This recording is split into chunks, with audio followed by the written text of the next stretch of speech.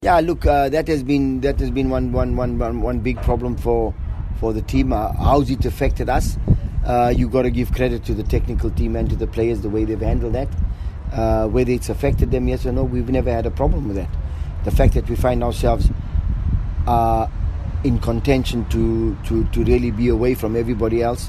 The stats, if you look at the stats, there's no team in the world that survived docking of 6 points. There's even less teams survived the docking of 2 points. When you look at the stats, I think AmaZulu has made history in the world. In the world of football, as far as professional football is concerned, there's been teams that have been docked 1 point and for sure they're going to be relegated. There's others that have been docked 2 points and for sure they've won. If we can, we should go to win both games. The one against Leopards and the one against Bloemfontein Celtic. But we take one at a time. And for us, the biggest one is this Saturday's game, which is against Black Leopards.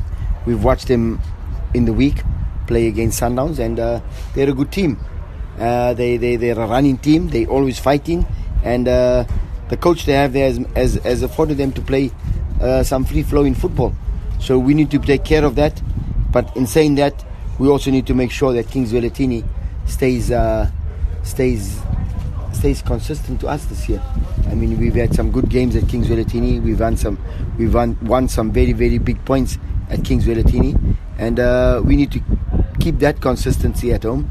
And Black Leopards, we know they come in. They're not in a good space as far as the league is concerned. So for sure they'll come and start from the front foot, and we need to be on our toes. We need to make sure that we start on our front foot toes and show them what Kings Welletini is all about. Yeah, he's in the 18.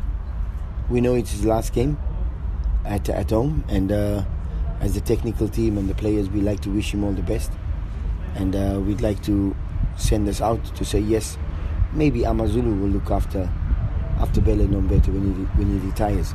That's up to the management. But for me personally, as a coach, I think the province needs to take ownership of the name Bele Nombete, because what Bele Nombete has in his head, he can depart to many a football player in the province. So for me, it's not been unselfish as to say yes, Bele has to be in the AmaZulu camp now. No, Bele doesn't belong to the AmaZulu camp. When Bele retires, I think the province needs to take ownership of Bele, because it will be, for me, it will be sad to see the KZN province allow a player of his magnitude and of his stature and of his just the way he's played football over these years to go wasted. And if we're able to do that, then you must know we're not football loving people. We should really take ownership of Bele and put him on a pedestal and make him find the next Bele Nombete.